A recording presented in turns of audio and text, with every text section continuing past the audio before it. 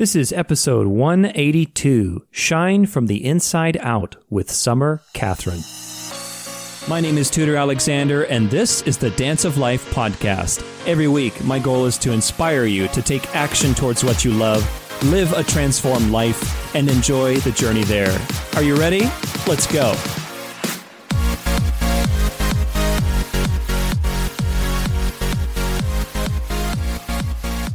What's up, everybody? Welcome back to the show. Thank you so much for being here. I hope you're having an amazing day. Happy Friday to you, if it happens to be Friday when you're listening to this.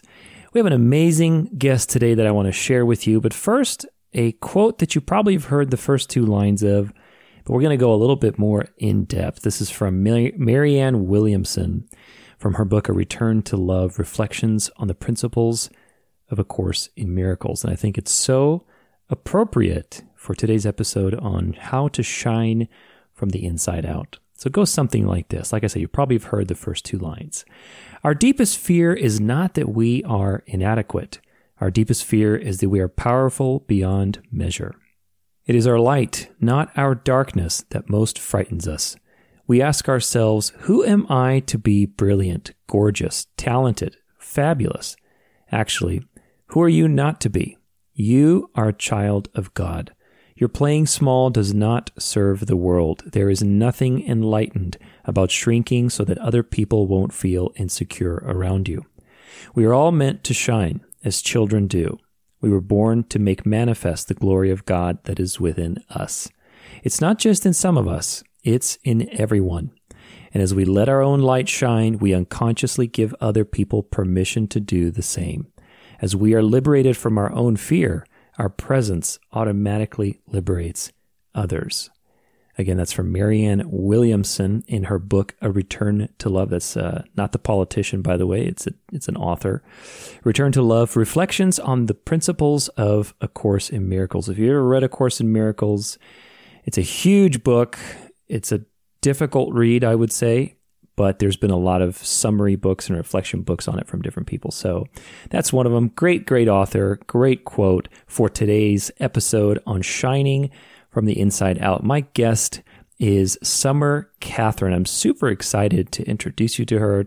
We got a lot of great juicy things to talk about today. Summer is a woman who has reinvented herself, not only from necessity, but from the absolute knowing that when we are in tune with our divinity, we cultivate and accentuate our talents.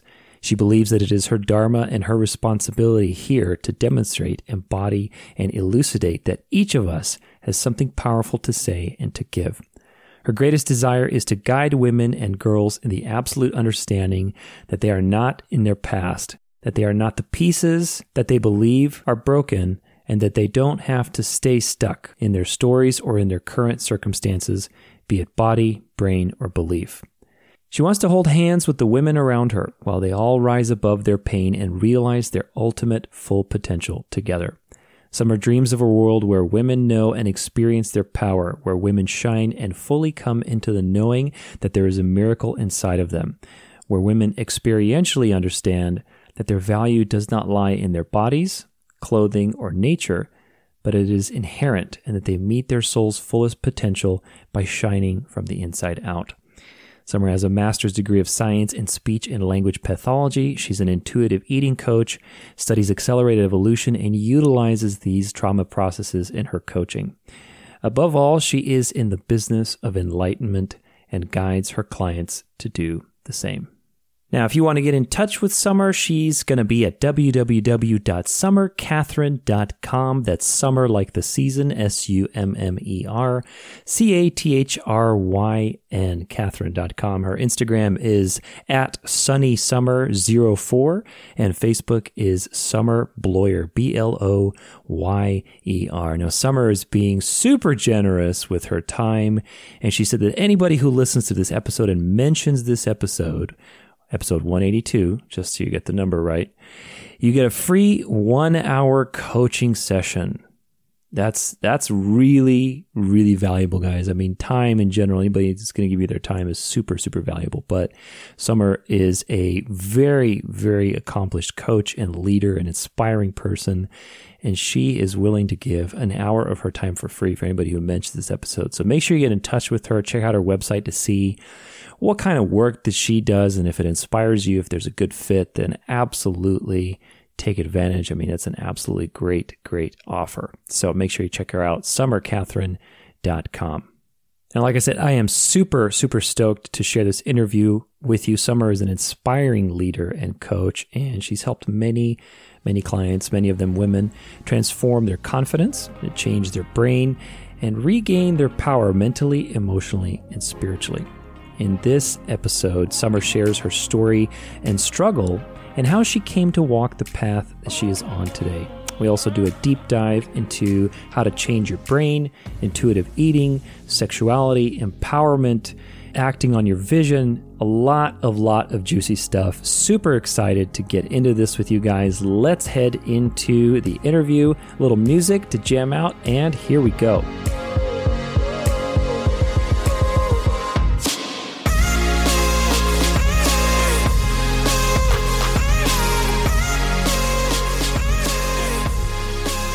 What's up, everybody? Welcome back to another awesome episode on the Dance of Life.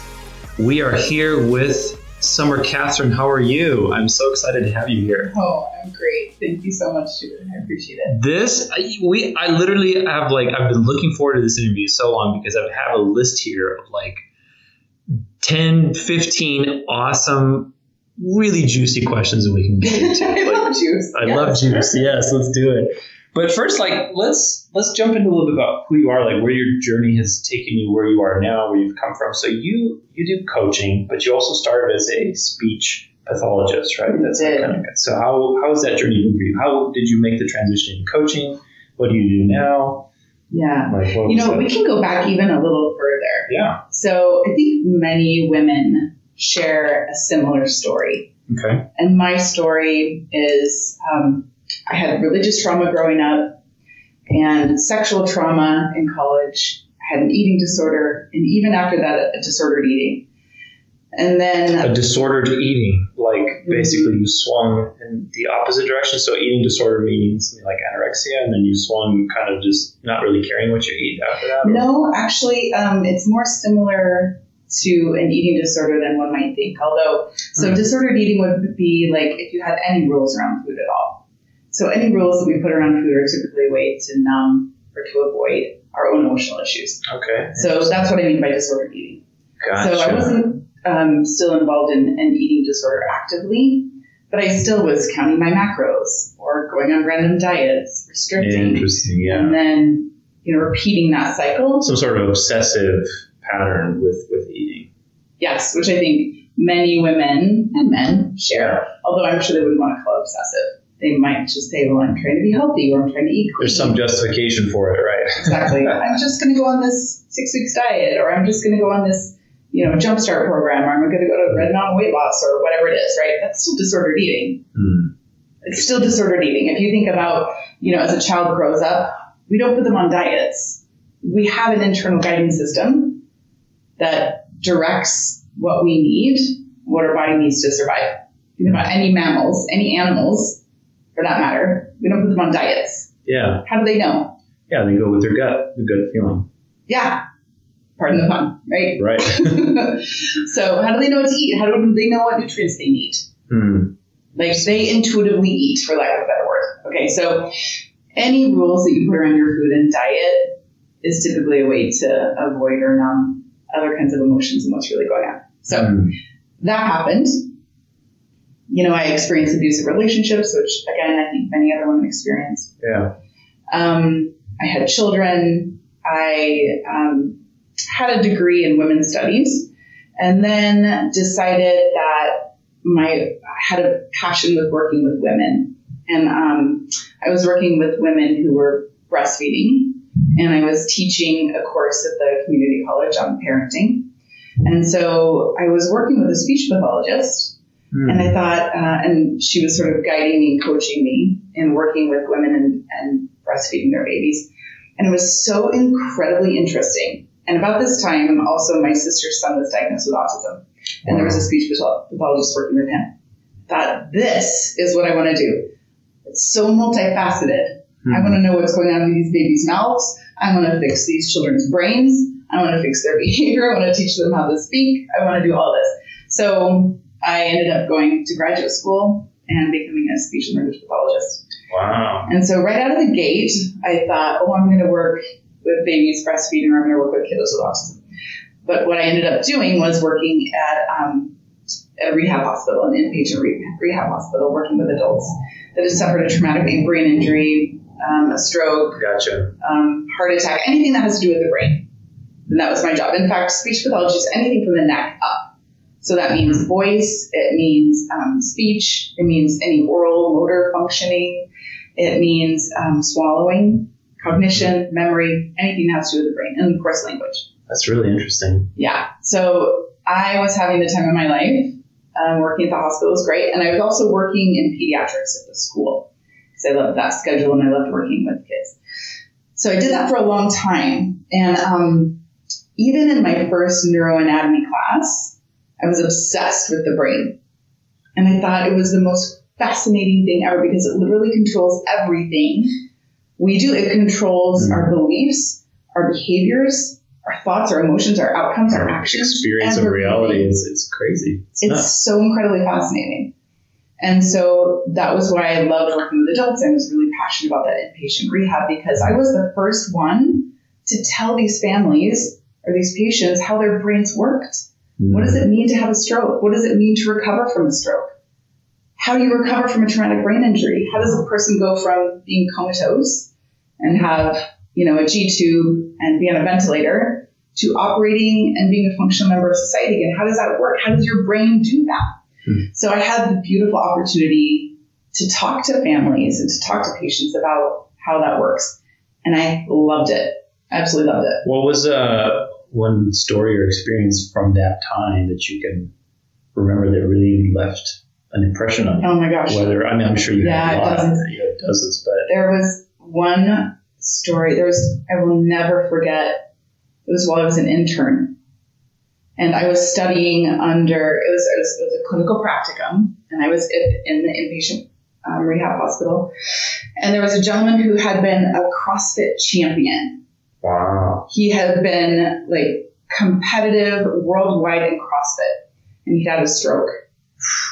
And I'm guessing it was, a family issue that was unmedicated, high blood pressure, whatever. He had a stroke, and he had what's called aphasia. And what aphasia is, it is that the language center of your brain is affected, specifically the expressive language part of your brain. That means how you express yourself, the way you speak, right? Like the tone of voice? No, your words. The words. So okay. he was unable to use any words except 1, 2, 3, 4, 5. Wow. And so he was trained to communicate with his 3 almost grown sons. Why did he remember 1, 2, 3, 4, 5? Why that? It's just an interesting story. So if you think about your brain, it reverts back to sometimes some really basic concepts that you have. In fact, I had one patient who, can I swear on this podcast? Yeah, go. Okay, go for I had one patient who had aphasia who could only ever swear. That's all he did. That was it? Yeah, and especially son of a bitch. They were a very religious family, so it was difficult for them. But he would say, son of a bitch, son of a bitch, son of a bitch. Like he's trying to say a sentence, but the only words he has is son of a bitch. Wow. Yes. So, patients with aphasia just have difficulty with that expressive language piece. Wow. In particular. And it can also go along with receptive language. But in this case, his expressive language had a really difficult time. So he was saying 1, 2, 3, 4, 5. And his grown sons were so frustrated. They didn't know why this was happening. They couldn't understand what their dad was saying. They didn't know what kind of cognition he retained, meaning, what other parts. What was inside. Yeah. And when you can only say 1, 2, 3, 4, 5, it's difficult to really demonstrate what you know. Even receptively, if I was to give him 2 pictures and say, touch ball, it was a ball and a sock, touch ball, maybe he was 50% accurate. Just that language center of his brain. Interesting. So would he have, in that sense, would he have a hard time identifying the ball because the word that we associate to that picture? Yes. Wow. That's fascinating. Yes. So we were in a family conference, and I was the speech pathologist, but my supervisor was there, and his sons were there. The physician was there. This is for the 1, 2, 3, 4, 5. 1, 2, 3, 4, 5. Yeah. CrossFit, yeah. Yeah. My CrossFit patient. And they were talking about what they should do next. He was ready to leave the inpatient facility. Should he stay longer? Should he go to like a nursing home facility? Should he go home? And everyone was talking over him because, of course, he was saying 1, 2, 3, 4, 5 over and over and over again. Right. And his boys were getting frustrated. There was an uncle there, and his ex-wife was there. And my supervisor stood up, and she went around the table, and she knelt down by his chair, and she looked at him in the eye and said, "What would you like? We can have you stay here. We can have you go home. We can have you go to a nursing facility. What would you like to do?" And I was so incredibly touched by that demonstration of like person-to-person interaction and her respect for his communication potential. I mean, I probably teared up in that meeting. It was so touching to me. And she helped him navigate through his intonation, through the way he said things, through pictures. Right then and there. Yeah, in the meeting. Wow. And she honored him. She honored him as a person with the ability to communicate, just like any other person with the right to be heard. Right? She was there and she gave him that. And he was able to communicate. No, he didn't want to go to a nursing home. Yeah. He wanted to go home. He wanted to participate in outpatient therapy. He didn't want to go anywhere else. And that's what we needed. We needed to hear what he wanted. Now, does every patient know what's best for them in every moment? No, not necessarily.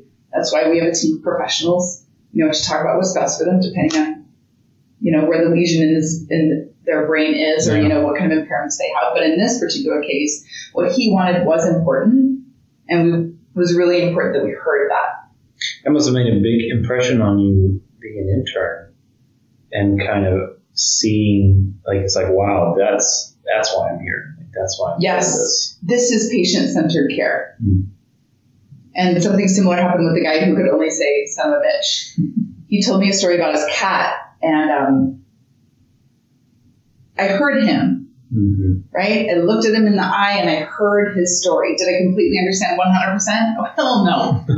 Maybe 60%, right? Based on gestures and his intonation and some context from his wife. Was he using other words, though, when telling the story? Or No. But he had pictures or something? His wife was like, he was using gestures.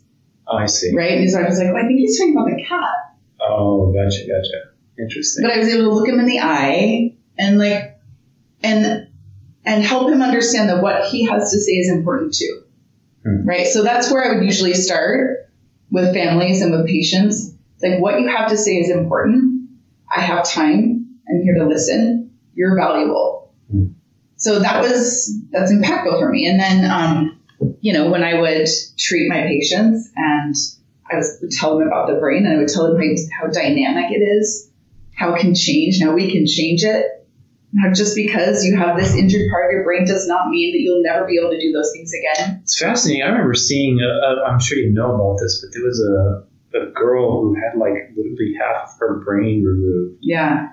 And somehow the other half, caught up and balance, was taking over the part of the missing brain. It's just phenomenal. It's like, we don't even understand, I think, like 10% of how this thing works. No. Right? And it's just, they're all so different. So sometimes patients would ask me, what's going to happen in 6 months? I don't know. Every brain is different. Yeah. Every stroke is different. Every injury is different. But I can tell you that there are brain cells, there are freestyle brain cells sitting out there waiting to come and help any brain cells that are impaired. So I can help you make new connections. I can change the pathways in your brain. I can help you do that. That's crazy, man. So you want to do something? I can help you go off-road, off of those highways. I can help you make brand new connections. I can help you elicit those other brain cells, and we can make brand new beliefs and brand new connections. But the fundamental thing that my patients had to know was that they were capable of doing it. As possible. That they had to change their belief about their brain first before anything else could happen. I mean, I've watched patients die because they did not believe that they could get better. And on paper, it looks like they had every chance in the world of surviving and thriving. But their belief is what made the difference. And I've seen the opposite. I've seen on paper something devastating. And I go and visit this patient. It doesn't look anything like what I saw on paper. And the difference is their belief. That is the difference. It's the key. That's where it starts, right? I mean, ultimately, everything begins with belief. If you believe that something is possible, then you'll find a way. I mean, there's so many, like you said, so many examples in everywhere where you see that belief, that unshakable certainty of like, I'm going to make it, or this will work out somehow. Yes. Epigenetics. You've ever heard of Dr. Joe Dispenza or Dr. Amen or any of that? Epigenetics. We have literal, we have evidence of that. If you've ever, studied energy or metaphysics, we have evidence that your thoughts create matter. It was an interesting, two things that just reminded me of. I interviewed a guy named Dawson Church, Dr. Dawson Church, and he wrote a book called Mind to Matter. So several interviews. I think it's episode 140, whatever. It doesn't matter. The book, though, phenomenal. Like the study, he did it like an entire research book on all these different cases where literally mind is creating matter. Yes. Like on healing and how they studied these different healers and how they were able to impact particles with their mind. Like, I'm just like, oh my God. And he was telling me one thing I'll never forget that I took from it was that every second we have 800,000 new cells in our body. Every second, 800,000 new cells. And so he's like, when you're in a coherent state, meaning, that relaxed theta, whatever high mind-heart connection, when you're in that coherent state, those cells are coming healthy and they're growing and they're, but if you are in an incoherent state, if you're stressed out, if your, mind is somewhere it shouldn't be, you're in some beta survival mode, whatever else, right? Every second you're populating your body with that field of disharmony, and 800,000 cells. I mean, there's a lot of cells in there, so one of them is going to be a problem eventually. Oh yeah, absolutely. So that's actually what brought me into coaching, is this realization that like it's your belief, it is your brain, it is brain based, and being more familiar with trauma integration, healing my own past around sexual trauma, my eating disorder, et cetera, et cetera. So I started, once I started talking about my trauma and realizing the changes that my brain was undergoing and the beliefs that my brain was undergoing and how my life was changing, and I paralleled that with my experience with my patients. And I thought, this whole time I've been coaching. Yes, I've been doing speech therapy. You're already on the path. Yes, I'm a pathologist. Yeah. But a coach is a pathologist. We want the etiology. Yeah. We don't want to stay there. Yeah. We don't want to dive there. We don't want to live there. We don't want the pain to become our wound and to keep like having that fester. But we have to know, and then we go on and then we change people's beliefs. So like it occurred to me, my God, this whole time I've been coaching these people. So it made me feel like this is something I want to do on a bigger, more broad level. And being trauma informed, that's another thing that I love some of those trauma informed practices. And I love what you just said, because it reminded me of this book. It's called The Body Keeps the Score. And it's a fantastic book. And it talks about how our bodies and our cells store trauma and how they legitimately, our DNA is changed, different, I can't remember the term now, but different like parts. Epigenetics, did genes are exactly, it's epigenetics, but I was trying to think about like the particular part of the cell that turns on and off in DNA. But it literally is changed based on your emotions, right, around trauma. And we're talking about obesity, stroke, heart disease, heart attack. People are living shorter lives, less quality when they're impacted by trauma. And so that brought me to another study, which is now my it's really beautiful fascination with accelerated evolution and doing processes with people, which I'm sure you're familiar with, and helping them out of trauma. So much of what I do with my patients in the hospital, and especially with the kids I work with in the classroom, is outside of my speech pathologist scope, right? Because what I want to do is I want to help them through their trauma. It's all interrelated, isn't it? It's totally interrelated. Yeah. There's so much counseling and coaching and therapy and whatever and what I do. It's crazy. You know, I mean, this is somewhat related, but like recently I went to like a holistic dentist for like bite realignment, you know, and learning about sleep apnea and all these different things that happen. And like, I mean, I just really dove into it. I read his book, you know, and like you start learning how literally, everything's connected to everything. We know that. We talk about that. Yeah. But we still, you know, until you have to dive in and it's relevant to you, you still operate under the idea that, oh, this is separate. My mouth is separate from whatever. So like with speech pathology, like, yeah, there's so many things about how your mouth is aligned, how you're talking, how that relates to the words that you feel, maybe even your confidence based on how your, you know, maybe jaw is positioned, or if you have a lisp. It's so interesting how, like, I talked to a vision doctor on the show a couple months ago, and she was, again, like a whole nother appreciation for vision, about how all these kids, especially today, maybe that are diagnosed with ADD, ADHD, all these different things that we label as, oh, this is what it is. And well, actually, maybe it's not. Maybe it's a vision issue that's causing certain behavior to trigger in, or whatever, a speech issue because maybe of a misalignment in the jaw, like stuff that you never think about. But alignment, it comes down to alignment. This is, yeah, I've heard you say this before, is like alignment is our birthright, right? Oh, for sure. And it's like, you know, what to you is the importance of alignment? Because from my background as well, let's say studying movement and dancing and stuff, one thing, like I love how your journey really, I can really relate to it, because it's like you realize, like, I've been coaching all along, like I've been doing this. And the same thing in my situation, I found that as I wanted to broaden my scope, like I already was doing the work, it's just like adding and making it more detailed. And one thing that was very relevant for me was alignment, studying alignment. And it was like alignment, it really is everything. If you align your mind, you align your body, you align, all the problems that we experience are a result of alignment. So, or misalignment, let's put it that way. Yeah. So what does alignment mean to you, like in your work? How do you approach that in what you do? What does that mean to you? Like, especially alignment is our birthright. Like, what is, unpack that? Yeah.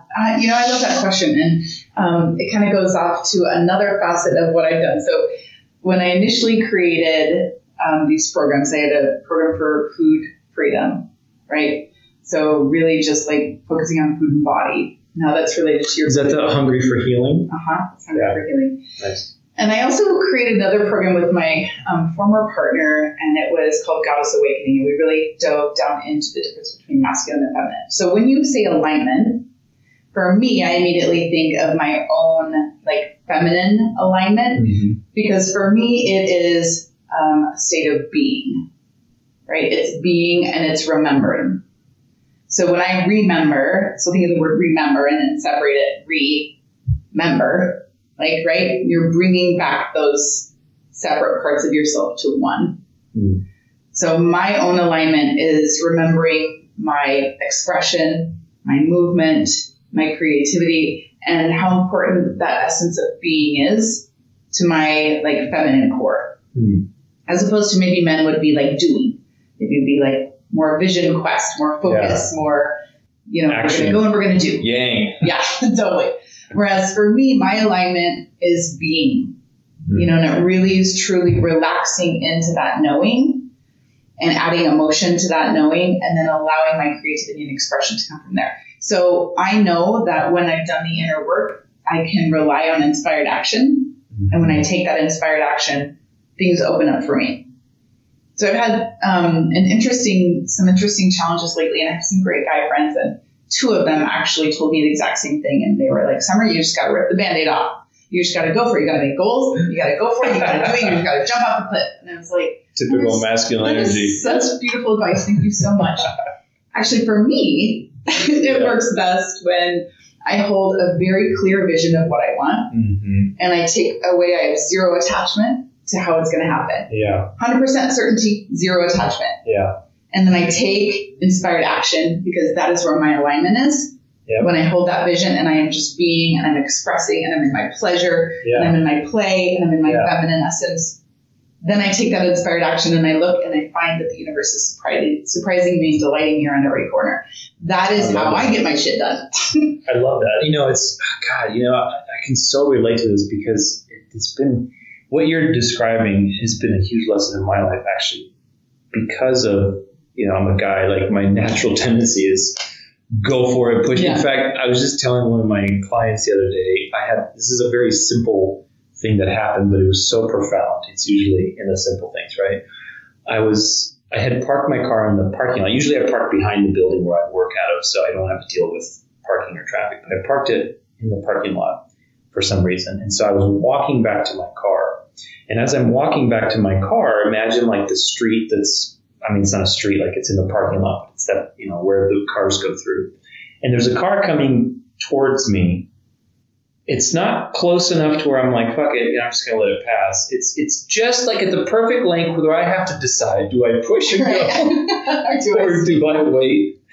And in that moment, I'm like, fuck, I'm just going to go. And so I rushed in front of this car and I'm like, wow. I'm like, some things don't change. I've been working so hard because I actually like the whole attitude that you just expressed. I think that's incredibly wise, and unfortunately it's very lacking in this Western culture that's very driven by push. Yeah. Everything is about, you just got to push and go for it and take action, and the world is competitive and this and this, rather than, I would say, more of an Eastern wu-wei / like when you align, you look at the strongest forces in the universe, and it's not forces that are chasing, it's forces like gravity that focus on the alignment and on where you are, and then that sucks in or gravitates the things that need to come to you. Yes. And you just focus on that vision.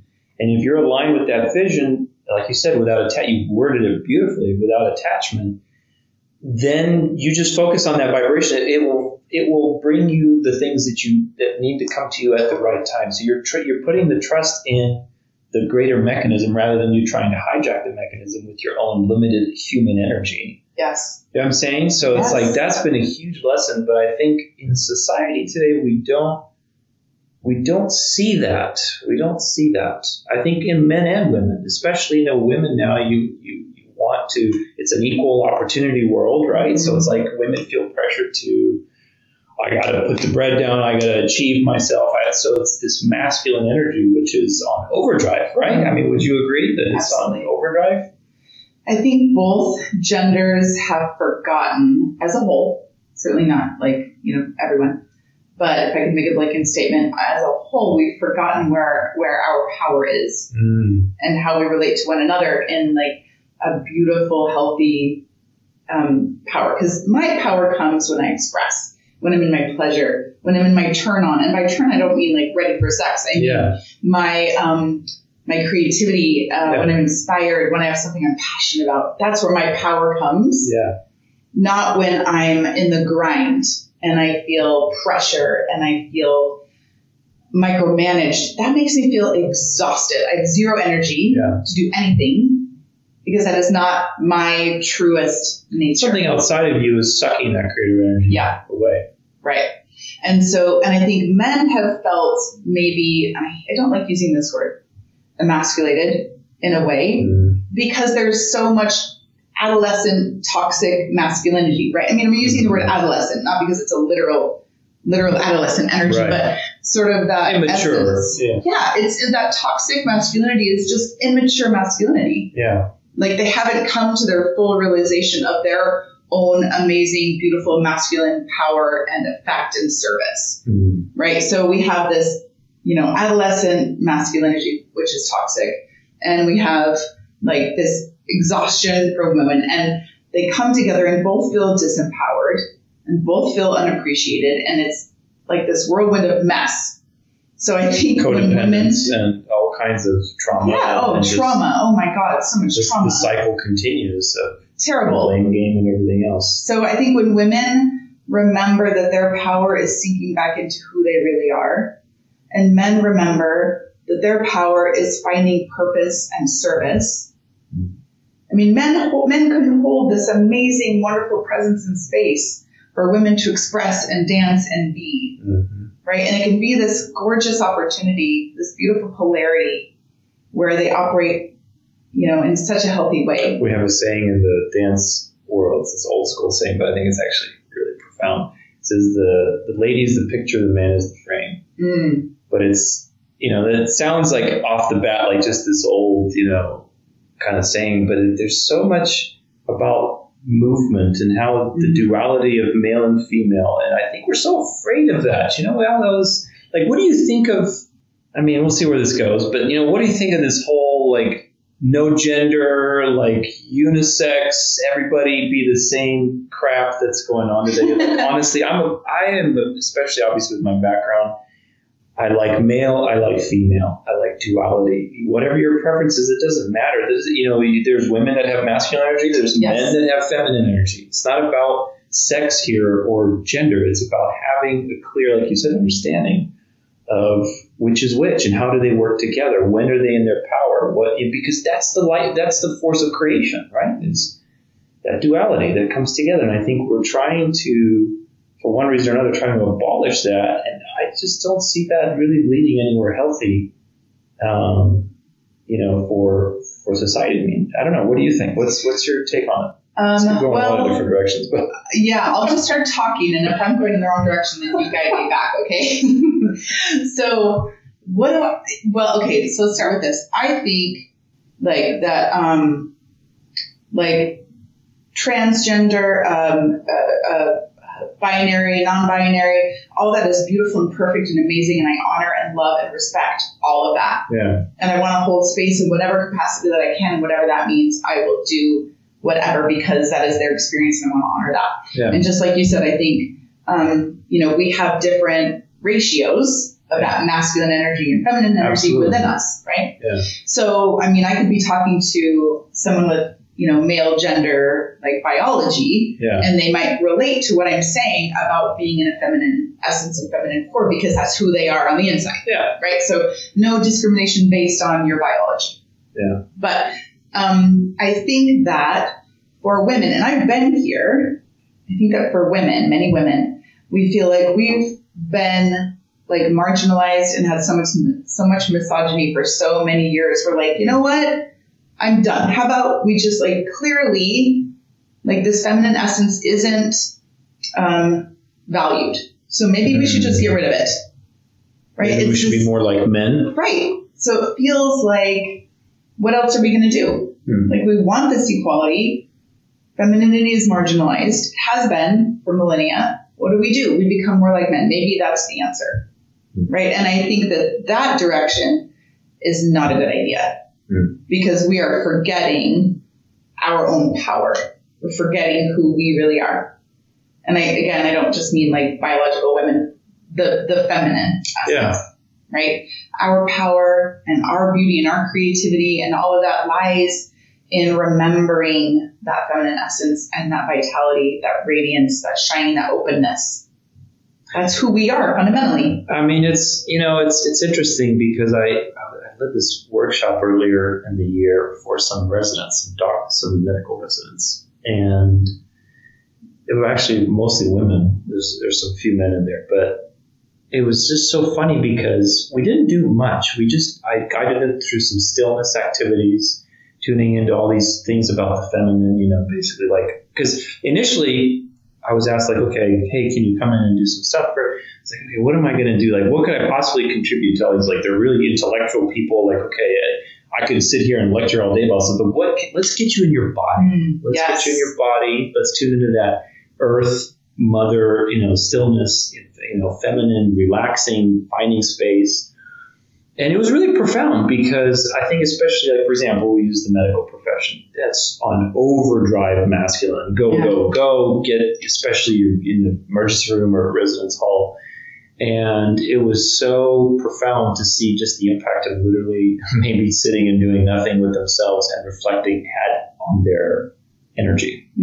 So it's like, I think, just like you said, like that, there's an imbalance of that feminine energy, and women, especially, you're the caretakers of that, and it's like you're the role models that really can help us bring that forward, I think. And it's like if we lose that, then the only thing that's going to come is the masculine, obvious drive. But that's going to be there no matter what. It's the less obvious, the subtle, the hidden, mysterious that gets lost so easily. Yeah, for sure. But yet everything that rules us is invisible and mysterious. Yeah. So it's an interesting. I love that you said that about the body. It's so interesting. The more I read and the more I study, the more I realize that is where our information comes from. And this is like directly connected to the brain as well. Mm-hmm. That we have these, and it's actually one of the things that I ask my clients all the time. Where do you feel it in your body? Mm. Because our body, so think about if your brain releases chemicals, right? Regardless of what emotion you're feeling, releases chemicals, goes to different meridians in our body where there are receptors for those chemicals. So the body is truly the mouthpiece for our emotions, but also for our soul, because it is this limbic system that has deeper and greater knowledge for us. And that this limbic system is where we operate from with like those basic emotions. Mm-hmm.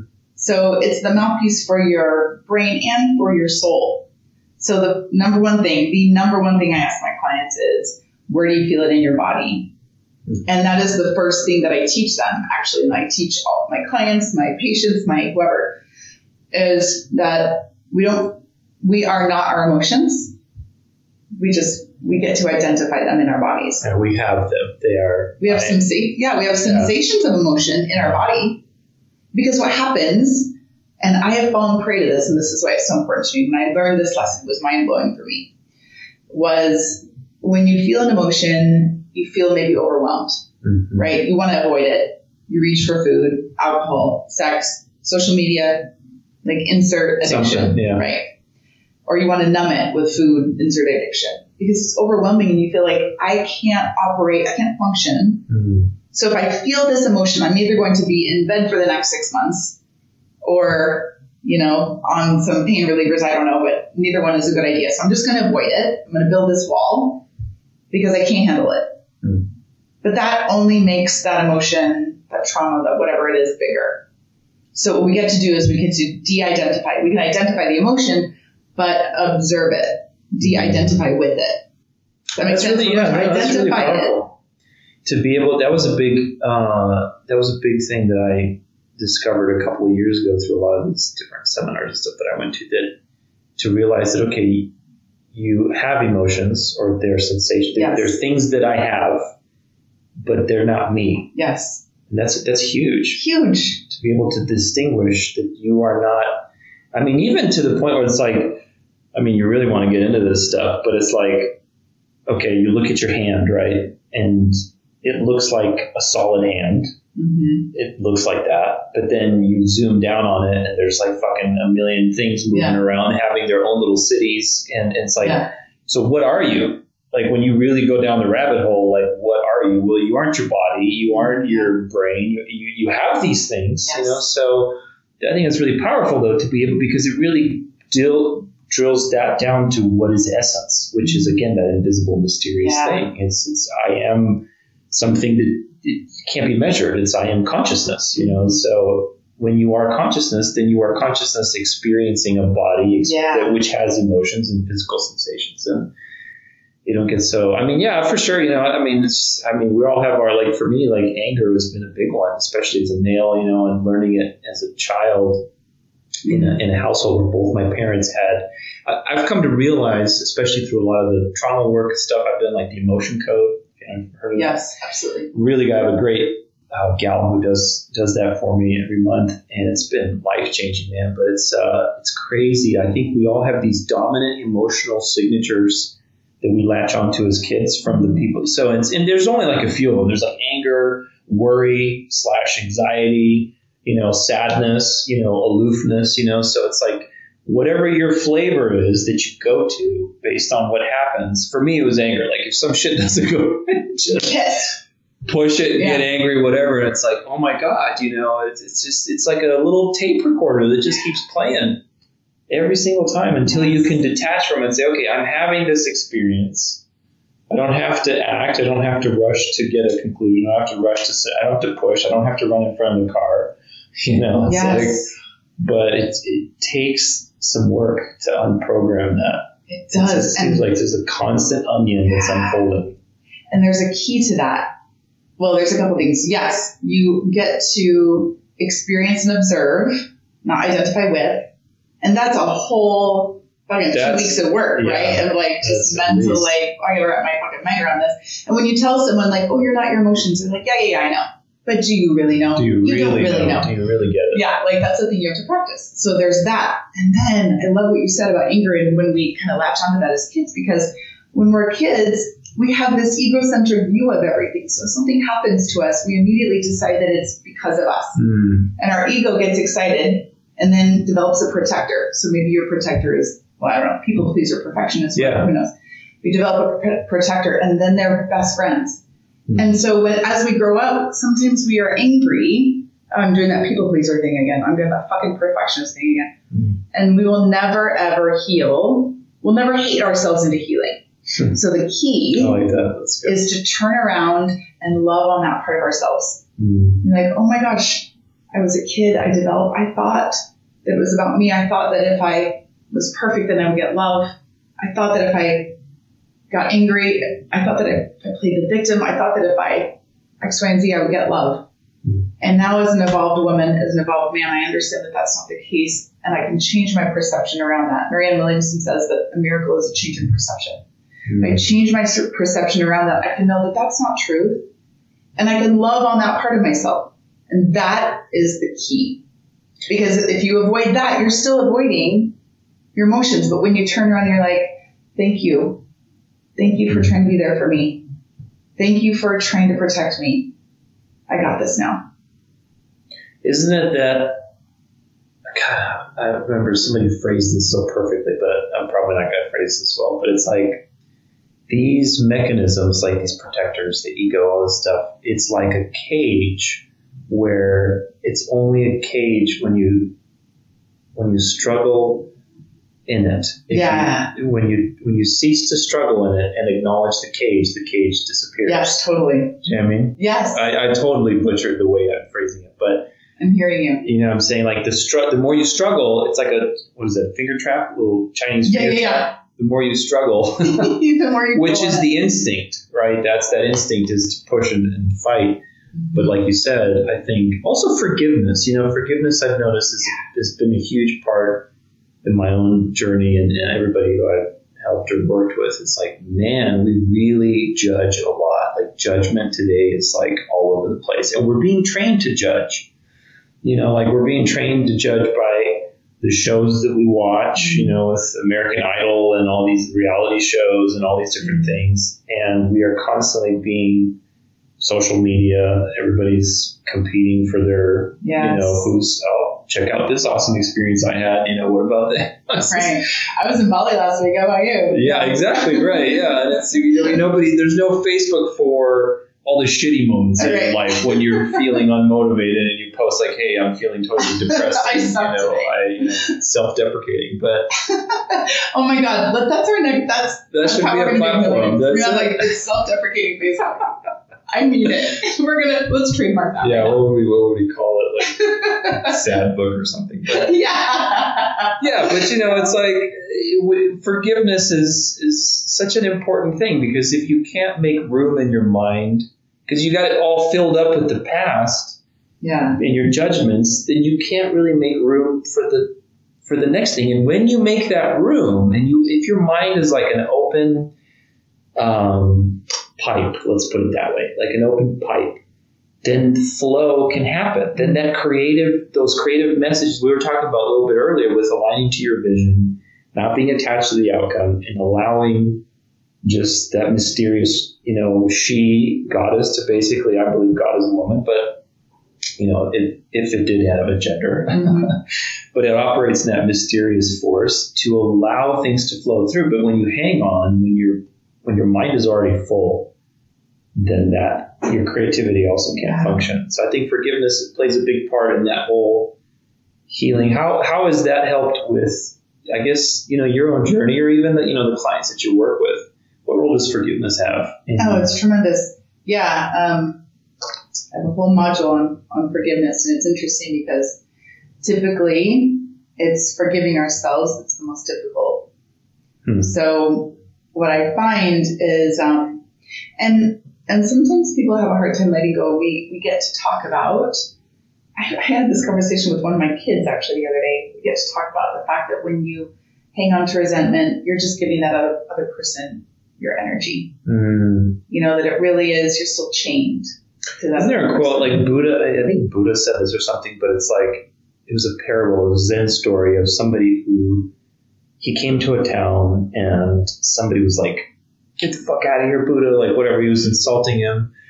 And he said something like, you know, you're drinking poison and expecting me to get poisoned. Something like it. Again, I'm butchering it, but it's like when you hang on to hatred, it's like drinking poison and expecting the other person to fall ill.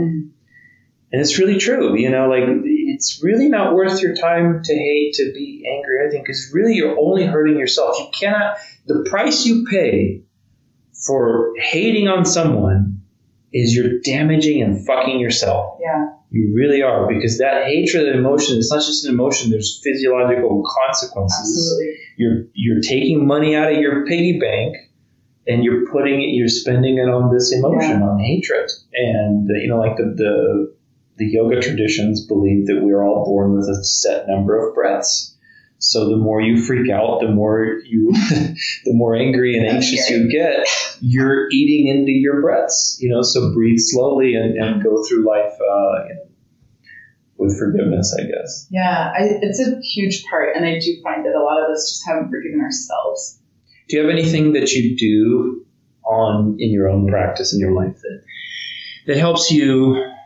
Like, what do you do in a situation where, like, okay, something happens and it's, let's say, mild or let's say moderately serious, and it's like, okay, like, how do you practice? Let's say a recent situation, I don't know, that you've had to practice forgiveness. How did you get through that? Oh, you know what? Or forgiving yourself. Yeah. Let's say you can do that one too, or another person, but whatever comes to mind. Okay, well, this comes with a story. Yeah, go for it. Because there is a deeper fundamental belief that I have that gets me through allowing other people to travel their journey. And it's when I was divorced, when my oldest was 2.5 and I was pregnant with my second. And everything was, it was very difficult. And then after a few years, we went through another custody battle that was even more difficult. And I was talking to a really wise friend of mine, and I was crying. This custody battle was so hard, and I had these tiny, tiny babies, and I just didn't want them to go, and I didn't, I had a lot of sadness and fear. And my friend said, Summer, these are not your children. They're not your children. They're children of a greater purpose, of the universe, of God, of whatever. They have their own path. Mm-hmm. And you cannot protect them from their own journey. And you cannot protect them or keep them from traveling the path that they've chosen to travel. Wow. And that saved me. I'm telling you, it saved me over and over and over again. And so in this most recent experience that I had where, I did have to practice forgiveness, the same concept applies, which is like, this is their own path. Mm. And the reason why they're angry about me has more to do with them than about me. The reason why they're triggered by me is because either there's something in me that they don't want to become, or there's something in me that they do want to become. Yeah. Something that pulls them in a polarity of some kind. Right. If I'm triggered by someone, the first question I ask is, what is it about them that I want to have? Mm. Or what is it about them that I'm afraid that I am being? Mm. Right? It's not about them. Yeah, how am I judging myself in this situation? Right. So essentially it's just removing the attachment that I have to whatever's happening, because it's really just not about me. Just like when we were talking about, as kids, we think it's about us. Mm. Whatever happened, the divorce, or, it could be anything. Even something really, really small that we decided. It's funny how those small little events as children, mm-hmm. man, they mean the world to us, and they shape your behavior as an adult, where even though you've caught up, quote unquote, cognitively, and you think you have all these advanced ways of thinking, it doesn't mean shit. Like all those little things that happened to you in that limbic brain when you were little and you had that traumatic emotion because the person next to you thought you were stupid, then now you always feel stupid as an adult. Yes. And it's like, oh my God, it's crazy. Yes. It's really crazy. So it's understanding that portion of what's happening and like removing ourselves from it. So recently I confided in someone close to me. They told someone else. This person blew up and was super triggered by what I said. Mm. And it was painful because, there was a connection there, but I got to remind myself again, like, this isn't about me. Mm. This is about her own pain. This is about her own story. It's not about me. So forgiveness in that way, it's easier to forgive. Yeah. When it's like, you're not attached to the path. Right. Of that person. Exactly. And that this is their own trajectory. And I can't necessarily influence that unless they're asking. Yeah. The teacher shows up when you ask the question. The answer doesn't mean anything unless someone's asking the question. Mm. Right? And in as far as business goes, and maybe you feel the same way, I know that the people that I meant to reach, I will. And the people that I'm not, that's okay. People that aren't ready to hear what I have to say, that's fine. Yeah, there's a saying, you can apply it to anything in the dance world, but it's like, you can't keep a happy student, you can't keep an unhappy student. Yeah. So it's especially, here's one thing I've noticed too, especially because I have a lot of friends such as yourself that are in this space of, okay, I'm committed to the path of transformation. And so whoever's riding with me in the current path, I know that if you're in my life, you're doing the same thing because that's my vision. And so that goes with your clients too. If you have somebody in your life, okay, they're going to be there for as long as that path is going to take them. And it's like, okay, what can I serve during that time? I'm not going to give you everything. I'm going to give you a part of the puzzle so that you can, there's this quote, God, I got to look it up. It's, we're all walking each other home. Yeah, that's Rumi, I think. Yeah. Yeah. We're all walking each other home, which is such a cool thing to visualize. But really we are. It's like I like how you use the word trajectory because I use that a lot too, which is I like to think of things as orbits and, we're orbiting each other. We're intersecting. You see the external world, it has such a good model for the internal world, how things work, the invisible. Absolutely. So we're all on these paths, and it's like they're intersecting. And the other thing too, here's another thing that kind of piggybacks off of what you said, which is, I also, if you look at, for example, I'm a space geek. I love geeking out on space stuff. But if you look at, let's say, something that orbits, and the orbit is very large, well, just because we have opposing trajectories does not preclude a common orbit. Mm. So we may be, and that reminds me when I'm in an argument with somebody, or let's say a disagreement. Obviously, we all want to be right. We all want to be, but when you have opposing trajectories with somebody, let's say the Earth and Mars or something pass each other and they're going in different directions. Well, that doesn't mean that they both aren't orbiting the sun. Mm. And that sun is pulling them along, and it's that gravitational vision. So the point behind that is we may both have the same direction and vision in this. Let's see, where's our common, what's the thing that we both want? Let's put aside all the details that we're getting caught up on the ego stuff. Forgive. And what is the thing that we both genuinely want at our human core, at our spirit level? And that's helped me a lot to kind of get through some difficult situations. Yeah, that's beautiful. That is hard. It's hard though, man. Because again, we all want to be right. We all want to have control. We all have these desires, these little ego desires from being children, when things got destabilized. Yes. And what's in your own journey, what has been, there's been a lot of pieces of the puzzle, but let's say name one that's been really impactful in helping overcome trauma. Like the trauma of the childhood programming and all the things that you went through, obviously, throughout your life. What has been a helpful protocol? Like for me, it's been the emotion code. Emotion code is, there's been a lot. I've taken seminars, I've taken Tony Robbins and all kinds. But if I can think of one right now that I can list right away, it's like, let's say a modality or a therapy or a thing. The emotion code has helped me phenomenally. Mm. So that's been really helpful, just to see in ways that you don't even, like I've been to Landmark, for example, which is like super language oriented and breaking down how you say things exactly and restructuring and rewiring your brain based on the words you use, so that's that end of the spectrum. I've been to the energy side, Reiki, chakras, all that stuff, and so I've definitely done the gamut, but the emotion code, it's like I'll have a session and I'm not talking. I'm not doing any talking. I'm just there, receptive, being open. I have an intention. I have that guiding vision that sends me, to okay, today I want to work on letting go of my anger, or today I want to work on shame or whatever else, right? And then I find that in the weeks following the session, I'll start reacting to things differently, or things will start coming into my life. I'll have these thoughts about, I'll notice things about my behavior that I never noticed before. So that's really fascinating to me because there's so many effective ways to deal with trauma, especially some of the things you learn in trauma protocols, I'm sure, and stuff. So what's been one that you can name that's like super just mind-blowing to you, that's been so effective with yourself maybe, or with your clients that you use? It's going to sound simple. Yeah. It's usually the simple things that are most profound. Brene Brown talks about this in her book about shame. I think it's called, I can't remember what it's called. But anyway, it's about shame. But it's actually before I read that book.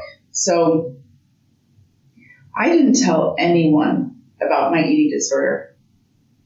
No one, 0 people knew. And I had an eating disorder for a decade. Wow. Not my therapist, not my husband, not my mom, not my best friend. I mean, couldn't they tell though? Doesn't it impact? I mean, were you anorexic? Like, what was the? No, I would binge and purge. I was bulimic. Binge and purge, and that didn't you couldn't tell from any physical. No. I hid that secret. Wow. The shame was so profound, and even when I had stopped binging and purging, but I was still, the shame, oh my God, the shame. What got you to stop? When was the point where you were like, okay, I need to do something different? Well, it's like any other addiction. I mean, I wanted to stop the whole time. Yeah. Felt so much shame around it. Like, this is disgusting. Summer, you're disgusting. But that's a vicious cycle, right? Yeah. The worse you feel about yourself, like, the more you want to escape those emotions. Yeah. And you escape them by binging and then getting rid of them. And then it's like this whole vicious cycle, right? But it was a journey of transformation and self-acceptance. Like, really the first part of that journey of like stopping was being like, okay, so what if I do? So what? Like, taking away that judgment. So what if I binge and purge today? Oh, well. Right? And then slowly it was like, you know what? Maybe I don't need to. And then taking a risk on myself. Like, I remember there were days that I had to take the risk. And it was a scary, and if you've never been in that situation, I think it's hard to understand. But just like with any kind of addiction, I think it's like, okay, Summer, what if you did not stick to your diet? What are you going to do? Are you going to survive? Are you going to purge? What are you going to do? And like in those moments of like panic, I don't know. Like, I want to feel normal. I want to feel not panicked. I don't want to feel out of control. This is the coping mechanism that I used not to feel out of control. And especially with women with any kind of sexual trauma, we feel out of control. So like 99% of women with sexual trauma end up having an eating disorder. Wow. Because this is something they control. I can control my food. Interesting. So that feeling of being out of control is like just overwhelming. And so taking that risk and being like, okay, am I more important than this feeling? Can I handle this feeling? And just like talking myself down, taking a risk on myself, getting to that point where I really wanted to love myself enough to stop, or to start loving myself, to start eating normal food. Just to give yourself the space. Yeah. But even so, like I said, even after I stopped like bulimia, like engaging in that, I still had disordered eating. I still felt like I had to control my food in some ways. Like I would still restrict or count my macros or whatever. There's a new term for that actually. It's called orthorexia. Orthorexia. Yeah, and it's being obsessed with clean eating. Interesting. Yeah. Now clean eating has become, because there's rules. So anyway. Yeah. So back to your original question. The thing that I did that healed me the most was one of the scariest moments of my life, and I will never forget this moment.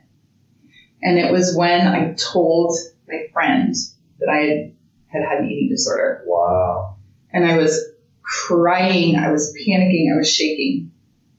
And the reason why I told her was because I had started hearing other women talk about their own eating disorders and their own pain. Mm-hmm. And I was like, oh my gosh, she just said that? She just said that out loud? Yeah. She just said, like, what? She's not exploding. She didn't spontaneously combust. I don't understand what's going on. People are saying this stuff? And then, like, as I was starting to understand that more and understood the power of that, then I knew that, like, I had to share, I had to say it out loud. Not only that, I had never said the word rape. I'd never said the word bulimia out loud, and I'd never said the word rape out loud. So once I shared my story with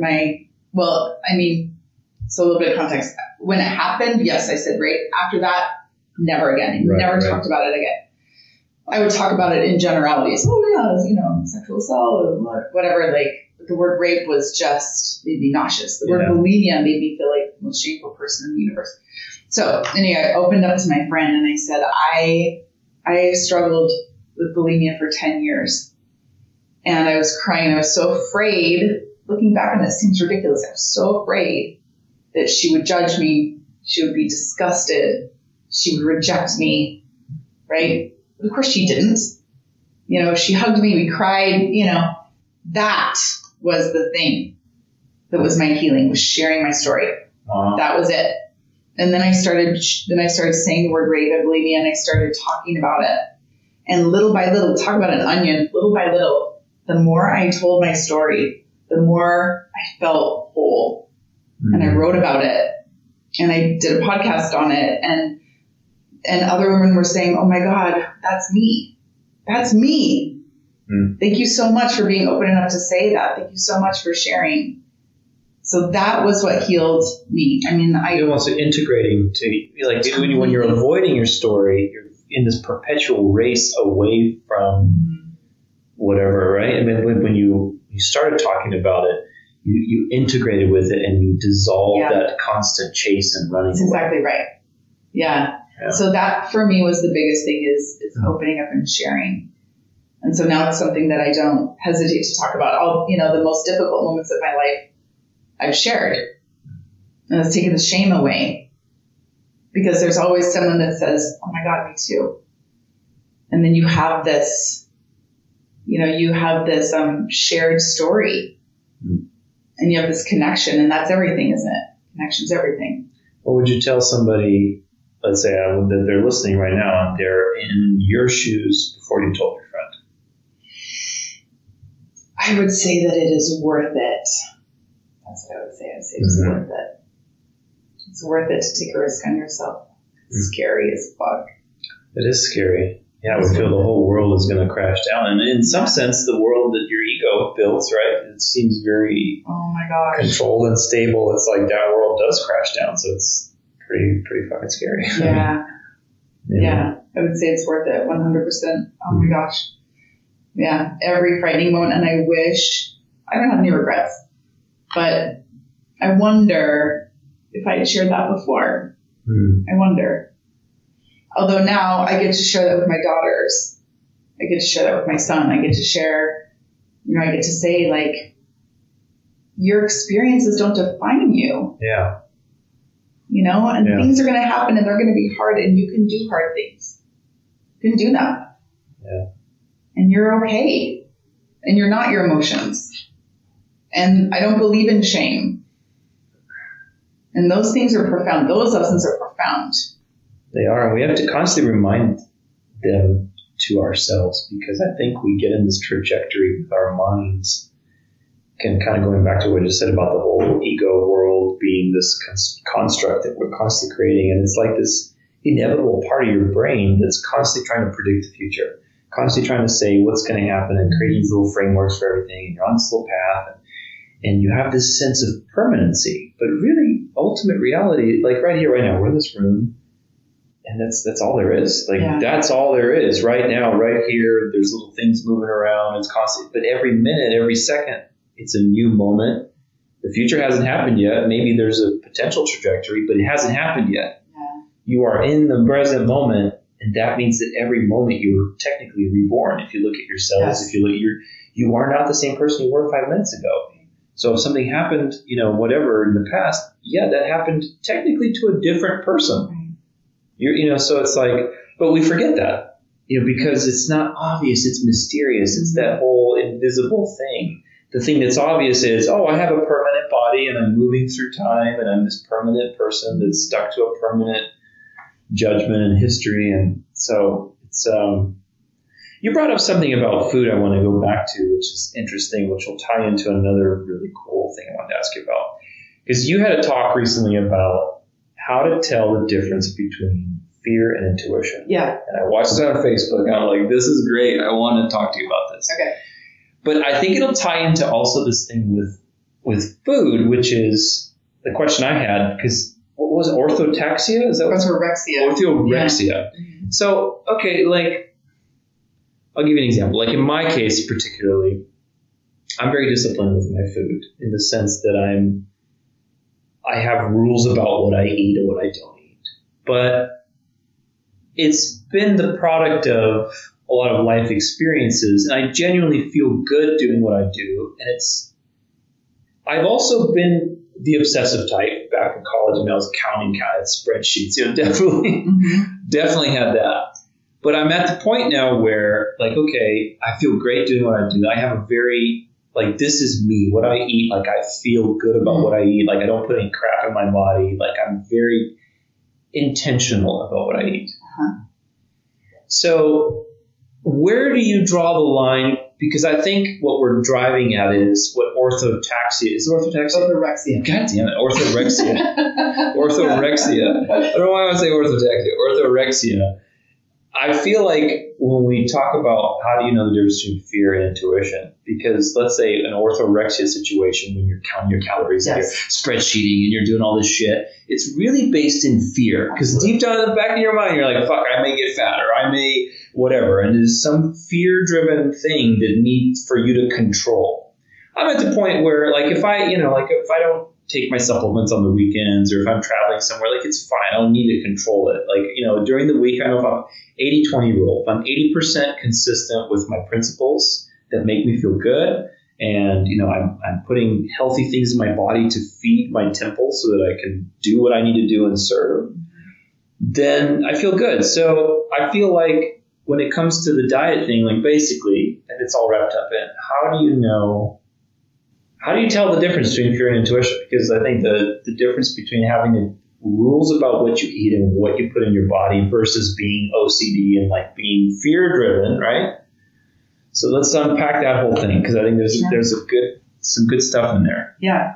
And that's the other thing that I do is I am an intuitive eating coach, because it just all goes together. Yeah. It just all goes together. Yeah. So, yes, I think you answered it. It's the difference between rules and boundaries, right? Mm-hmm. Rules are based from fear. Boundaries are based in love.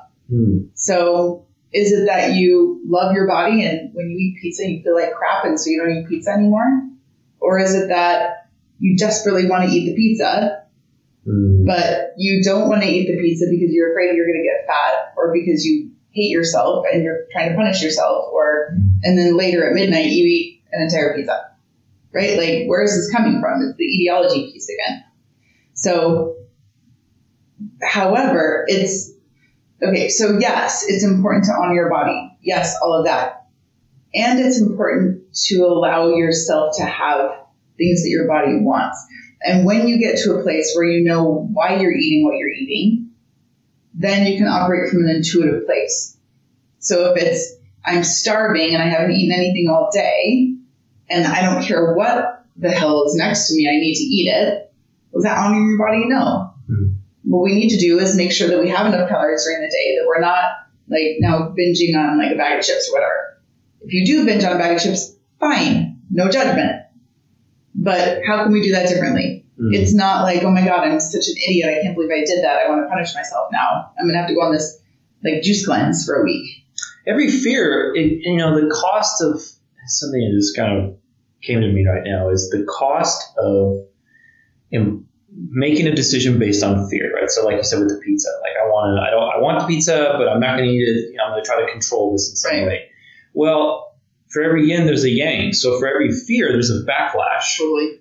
Do you know what I mean? So you're kind of screwing yourself. Totally. Because you can't get the benefit of safety and comfort that fear offers you without the cost of self-sabotage, yes. Right? So, and that's what happens. And that, again, it goes back to belief, because your body wants to align with your belief. So whatever your belief is, I'm out of control, I'm fat, I'm stupid, I can never stick on a diet, whatever that belief is, your body will align with that belief. You will self-sabotage. So it's about changing those beliefs too, and allowing yourself to be in the process of becoming something different, right? If I ask you to believe something completely different about yourself, your confirmation bias would say that's bullshit. Yeah. For the last 40 years, I believed that I was X, Y, and Z. Yeah. I can't all of a sudden just like change on a dime. It's like a train going 90 miles an hour. You can't like, like momentum. There's momentum. Exactly. So what you get to do is you can say, I'm in the process of deciding something different about myself. I'm in the process of feeling like I'm enough. I'm in the process. Acknowledge the transition. Right. And allow your ego to sit down. If you say, I'm in the process of this, your ego's not like, you're an idiot. How could you possibly say that you're worthwhile? Or whatever. Like, we know that's not true. So I see it. It's really interesting, actually, because you're not pigeonholing yourself into these absolutes of like, I'm bad or I need to be good. Yes. There's saying I'm in the process. Because that's fear-based, right? And that allows you to forgive and let go. Yes. And allow. And if you eat a bag of chips, you're like, you know what? I ate a bag of chips. Yeah, as long as you're committed to the vision, right? The vision of, okay, I'm moving in that direction. I'm not attached to every little. It's funny how much energy we waste on trying to control all the little ducks in a row. It's a phenomenal amount of energy. I mean, it's like, oh my gosh, yes. There's that with that Pareto principle of the 80-20 rule. I often kind of find myself thinking about it, but it's like 20% of the effort gives you 80% of the results. So what that means is that if you want to control 100% of the results, you're going to put 80% more effort to get that last little 20. And sometimes that's warranted. Obviously, you want something with high level of detail, sure. But like, let's say in a situation like with your diet, right? When we're talking about controlling your food and stuff, it's like there's the idea that we need to control it with our spreadsheets and our mind and our imperfect. It's like we don't have a fucking clue, but your body knows what it wants. You just need to give it the tools. It's already this complex fucking machine that we could never reproduce in 1,000 years. That's been evolving for millions of years. I mean, I think they said something. I wanted to mention this before, but I forgot it. I think they measured the amount of memory that's in a gram of DNA to be 700 terabytes. Can you imagine that? Like, imagine how many hard drives. Yes. So, of course, it's there to record emotions and all these different spiritual things that are going. The body's this complex hard drive. Yes. It's like self-heal. I mean, there's information there that we don't have access to on an ego level. Yeah. Yeah, exactly. Yeah, and that goes back to like the fundamental question of like, well, do you give a toddler a diet? Of course not. Right. If you put a plate of food in front of a toddler, they might have 2 bites of sandwich and eat their entire apple and then leave. Yeah. Or if they said, there's a really great example in the book Intuitive Eating, and one of the authors talks about her son who wanted a piece of carrot cake, ate the piece of carrot cake, then wanted another piece of carrot cake. She was like, well, I mean, okay. He ate 1 bite and he was like, I'm good. He needed a piece and a bite. That's how much he needed. Right? Like, and then he was good. His body said, I'm good now. And like, he goes off and plays, right? But somehow we have decided that we have to regulate and like, you can't have this, you can't have, and like, we've taught ourselves out of what it means to be an intuitive eater. And I am surprised, I'm daily surprised at what I eat. Daily. In what way? the amount of calories that I eat. Oh, okay. So when I first started on, like this whole journey years ago, and I was like, okay, I've had an eating disorder. I've been a disordered eater. Mm-hmm. I don't know where my metabolism is. Like, I have clearly messed this whole thing up, and I need to figure it out because I want to be strong. I want to feel strong. I want to feel good in my body, and I want to eat normal food. Like, I haven't eaten normal food in 20 years. Like, I don't even know what that's like. Right? So I make a meal for my family, and then I make a meal for myself. Mm. Like, I know millions of women who do that. It's ridiculous. Mm. So I'm like, I just want to eat a taco. Yeah. I just want to eat a taco. Like, how is that too much to ask? Right. But my belief was like, yes, Summer, that is too much to ask. Your body could never do that. It could never handle that, blah, blah, blah. Mm. So on a daily, I'm surprised by what I feel like eating and when I follow that intuition and what I eat. I mean, I eat all kinds of crazy things, and I feel better now, and I like my body better now than I ever have. It's crazy. Wow. So, but it is, the first thing is teaching ourselves something else. No, I take that back. It's unteaching ourselves. It's unteaching ourselves the diet rules, the like body image, what's right, what's wrong, losing weight. I can't talk. It's unteaching ourselves that. It's rejecting the food police. It's allowing ourselves to eat whatever we want. It's allowing ourselves to go through that time period where we just give ourselves unconditional permission to eat. Mm. And then we start to learn about our emotions. We start to learn about, like, okay, why am I eating this? Am I really hungry? Do I even know what it means to be hungry? Do I even know what it means to be full? We've taught ourselves out of that too. By going on these juicing fasts or these. It's all related. I mean, that's really interesting because it's so funny, I think we don't tend to see like dieting or, let's say, whatever your habits around food also related to your emotions. Mm-hmm. But they're so connected in terms of your stress levels, how you respond to, different situations, you have to address that. It's like everything works perfectly if you just leave it the fuck alone to do its job, right? But if things start going out of whack because of whatever, one thing or another, ego, trauma, all these kind of things, you have to fix all those things together, and then it'll just spontaneously do its job. There is no program for death. There's only program for life. You look at everything around you, the flowers, they just keep growing until damage to the outside, just like a human body, we age, not because there's a program that says, oh, start dying now. No, it's because your body can't handle the damage anymore. So It's like it only knows life. Mm-hmm. So we just have to support it to create life. It's really interesting. When my partner and I, when we were had a business together, we created Goddess Awakening. And what we found, I take that back. We did a mindful eating challenge. Mm. And what we found was the way women feel about their food is exactly how they feel about their bodies and sex and money. Really? Exactly the same. All three of those things. Exactly the same. So, like, give me an example. Okay, so one of my clients felt like she always had to restrict her food. She was always going on these cleanses and fasts and whatever. Same thing about sex. She felt like it was dirty, like she shouldn't, she couldn't enjoy it. Something that she had to restrict. Same with money. It was never enough. She felt guilty for having it. When she didn't have it, she felt like if she did have it, she was a bad person. Right? Like, our ideas around these things are all the same. Wow, that's fascinating. They're based in pleasure. So did you find, for example, like if you can fix, or heal, let's say one, and then things, the other ones, Yeah, absolutely. Then the other ones start to come along, and you're like, okay, do you see how this is related to money? Yes, you see how this is related to whatever. Interesting. Yeah, for sure. Yeah, they definitely impact. But I wouldn't say, you heal one, the rest are good. Right. But yeah, definitely there's healing that impacts because, like, a lot of it's based in pleasure. Allowing ourselves to have pleasure. Allowing ourselves to have pleasure with food. What do you think? I mean, what do you think is behind this? The opposite of that. Like, why are we not loving ourselves? Especially, I guess, maybe women. Would you say women suffer from this more than men?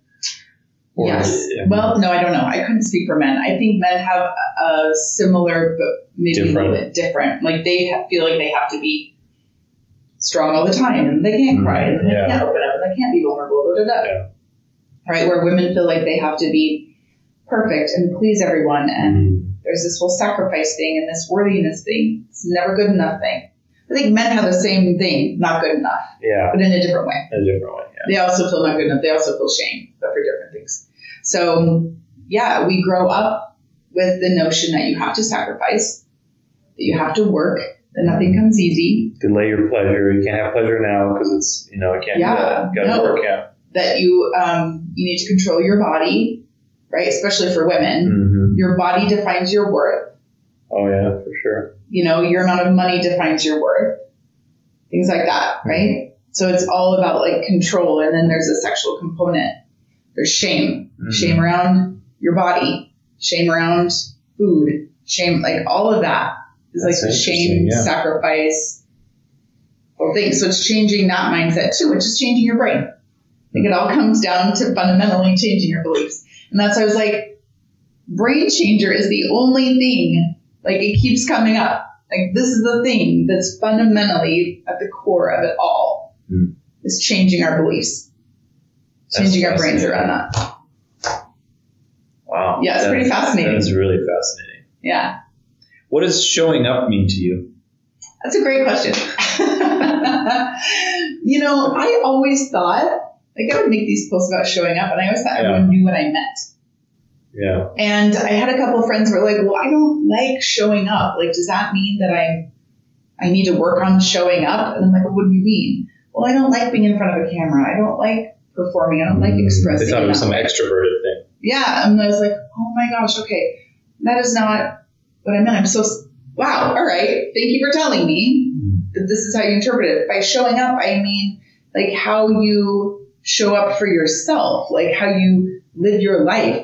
How you walk your walk, how you talk your talk, how you wear your clothes, how you interact with people, what you believe about yourself, how you show up for yourself. Remember I talk about like taking a risk on yourself? That's what I mean. Like what kind of risks do you take for yourself? What kind of investments do you make in yourself? How do you show up for yourself? And how do you show up to the rest of the world? How do you serve the people that you love? What's your impact? What's your purpose? Right? And if we don't have fundamental beliefs about ourselves first, we can't do any of those other things. If we don't show up for ourselves first, we can't show up for the world, for the people that we love. It's you've heard that whole thing about like put the oxygen mask on yourself first, right? Yeah, and it's funny, I recently read an article about some plane that had to land, and like I think something like 80% of the people got it wrong. Of course they did. I remember, the first time I heard that, I was like, well, what about my kids? And like, oh, Summer, come on. Like, how can you serve your children if you aren't breathing? If you're not breathing, makes no sense. So that's what I mean by showing up. I mean, like, by what you do every day, by your integrity, how you honor yourself and others. Right? Are you living at your highest and best? Are you in alignment with what you said yes to being at the beginning of this life? Who did you say yes to being when your soul arrived here? Are you in alignment with that? That's what I mean by showing up. It's like, you almost have to be first aware that you even have, I think and we also have a lot of cynicism today. Like people are either, what I've noticed, like they're very cynical. So they're not in alignment or in tune with these types of things. Because really, to even get to showing up and to realize I need to take a risk for myself, you need to first realize like, wow, there's something greater than binge watching Netflix or being just in the Matrix. You know what I mean? So, how do you wake people up to the idea that, hey, there's more to the physical world in front of you? Like, you know what? That's such a great question. I don't think you do. You do, yeah. I don't think you do. I think you allow them to be wherever they are and you meet them with compassion and you meet them with acceptance and you love on them And then the people who are asking the questions, if you're that teacher, then you show up for yourself and for them at your highest and best. But you can't lead people somewhere they don't want to go. You certainly can't show anyone something they don't want to know about. And that's hard, right? Especially if it's people we love. But we get to love them where they are. That's us being on our evolutionary path, right? We can't take responsibility for someone else's growth. So this is another thing that I've been working really hard on lately is when let's say I took responsibility for your happiness, I noticed that maybe you were a little off during this podcast. Right. And I thought, well, maybe it's me. And I was like, are you okay? Yeah. Are you okay? Get the people pleaser mode. Right. And then you'd be like, yeah, I'm fine. Like, well, are you sure that you're okay? Because, so what I'm telling you is, in order for me to be okay, you have to be okay, right, which means you're responsible for my emotions. Right. So now we get entangled and codependent. Yeah. And then I also say that I want to take responsibility for your journey. Mm. I'm taking away your own healing and your own pain and the wisdom that comes from that. Mm. Like, here, I'll fix it for you. Here, is everything okay? Let's go through here. Let's make a spreadsheet. Let's go through a scenario. How are we going to solve this problem? I think you should talk to this person. This is what you should say. So, like, I am taking away all of that opportunity from you. Mm. So in that way, if someone else is on their own trajectory and they're on their own path and they're doing their own thing and you feel like maybe they're not woke, then you just love on them in their unwoke state. Yeah. And you realize that there's always something you can learn from everyone. Space for them. And just be like, okay, that's cool. I'm sure there's something I can learn from you. Maybe it's about being in the present. Maybe it's about being more selfish. Maybe it's about being whatever. They say that our greatest teachers are, the people that are difficult, the challengers. Totally. Right? You know? Those jerks.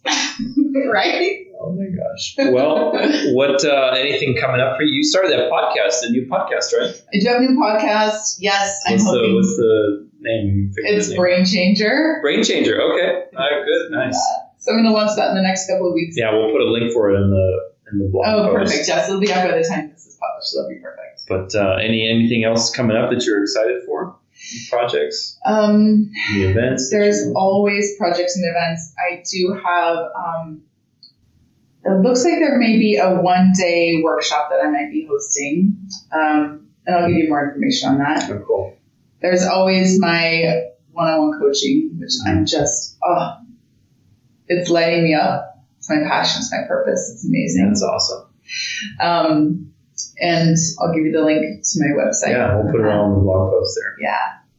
So at least for now, that's what's happening. That's plenty, right? That's plenty. What are you most grateful for right now? Oh, that's a beautiful question. I am so grateful for the relationships that I've cultivated, the relationships that have shown up in my life. Mm-hmm.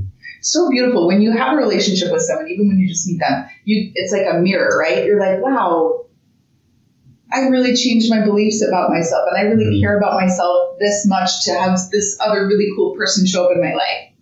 Like, good job, me, in a way. It's right? Like we only understand ourselves in reference to experientially to everybody else. Yeah. So I'm so grateful for the relationships that I have and my life. Oh my gosh, what incredible, beautiful blessings.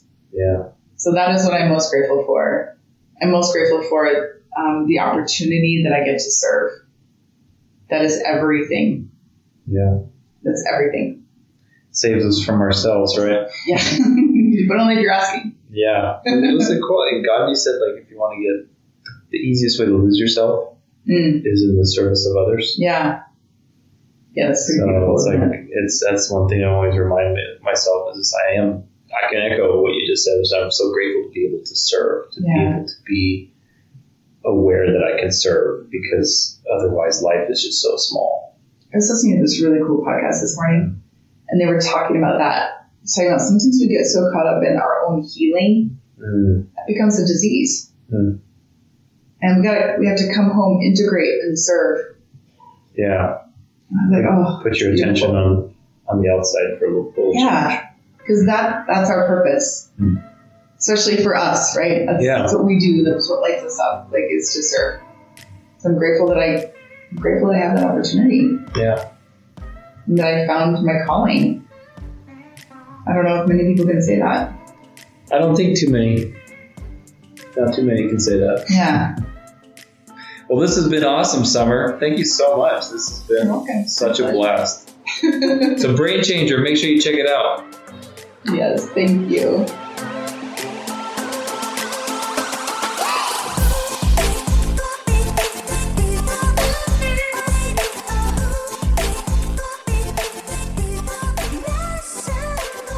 All right, guys. Well, I hope you enjoyed that interview with my good friend, Summer Cathryn. We talked about a lot of great stuff in this interview, but I hope it left you with a few things. And the first one is that you can always change. You can always take action. And, no matter where you are in life, you have the power to change your circumstances, to shine from the inside out, right? If you have an eating disorder, if you have disordered eating pattern, like we talked about in the interview, you can find help. You can find support. You are not alone in your problem. And the third and final point I think that I wanted to leave you with this is I hope that this conversation stimulated your mind. I hope it stimulated your mind with some powerful perspectives on sexuality, on confidence, on achieving your dreams, on taking action. If you're male, if it helped you define your masculinity. We talked a lot about some interesting perspectives on that. And likewise, if you're female, if it helped you find a little bit of yourself today. Again, if you want to follow Summer, she's at summercathryn.com. That's spelled summer like the season, SUMMER, CATHRYN, Cathryn.com. Instagram, she's sunnysummer04. And on Facebook, she is Summer Bloyer, BLOYER. And again, don't forget, mention this episode and you will get a free coaching. Summer is being very generous with her time by promoting this, so take advantage of it while she is available, guys. Make sure you mention this episode 182. Shine from the inside out for that free coaching session. Summer's helped a lot of people, and you can check out her website for more information on her programs and what kind of coaching that she would be a good fit for you. And let's remember our quote. I'm going to read this to you. It's such a beautiful quote. Like I said, you probably recognize the first two lines in this, but I think it's so poetic. It's definitely worth remembering again as we close this episode. Marianne Williamson from A Return to Love, Reflections on the Principles of A Course in Miracles. Our deepest fear is not that we are inadequate. Our deepest fear is that we are powerful beyond measure. It is our light, not our darkness, that most frightens us. We ask ourselves, who am I to be brilliant, gorgeous, talented, or fabulous? Actually, who are you not to be? You are a child of God. Your playing small does not serve the world. There is nothing enlightened about shrinking so that other people won't feel insecure around you. We are all meant to shine, as children do. We were born to make manifest the glory of God that is within us. It's not just in some of us, it's in everyone. And as we let our own light shine, we unconsciously give other people permission to do the same. As we are liberated from our own fear, our presence automatically liberates others. Again, that's Marianne Williamson, A Return to Love, Reflections on the Principles of A Course in Miracles. Today, we unpacked a lot of things, guys, in this conversation. I feel honestly like we probably could have gone for another hour or an hour and a half by the end. But the main theme of this episode was shine from the inside out. And that's what I want you to take home today. You always have the power to shine. And in my opinion, the responsibility to shine. We all have those gifts. We all have a difference to make in the world. And that difference can be made every day. So I hope you enjoyed this episode. Tune in on Tuesday for some Tuesday transformation. And next Friday, we're going to get into eating mindfully. So kind of a little piggyback off of this interview when we talked about intuitive eating, but 3 steps on how to eat mindfully, which is super, super important for your life. The simple things done over and over again, I always say, make the biggest difference. Until then, hope you have an amazing Friday, amazing weekend, wherever you happen to be. And remember, as always, your life is a dance, so go out there and dance it well.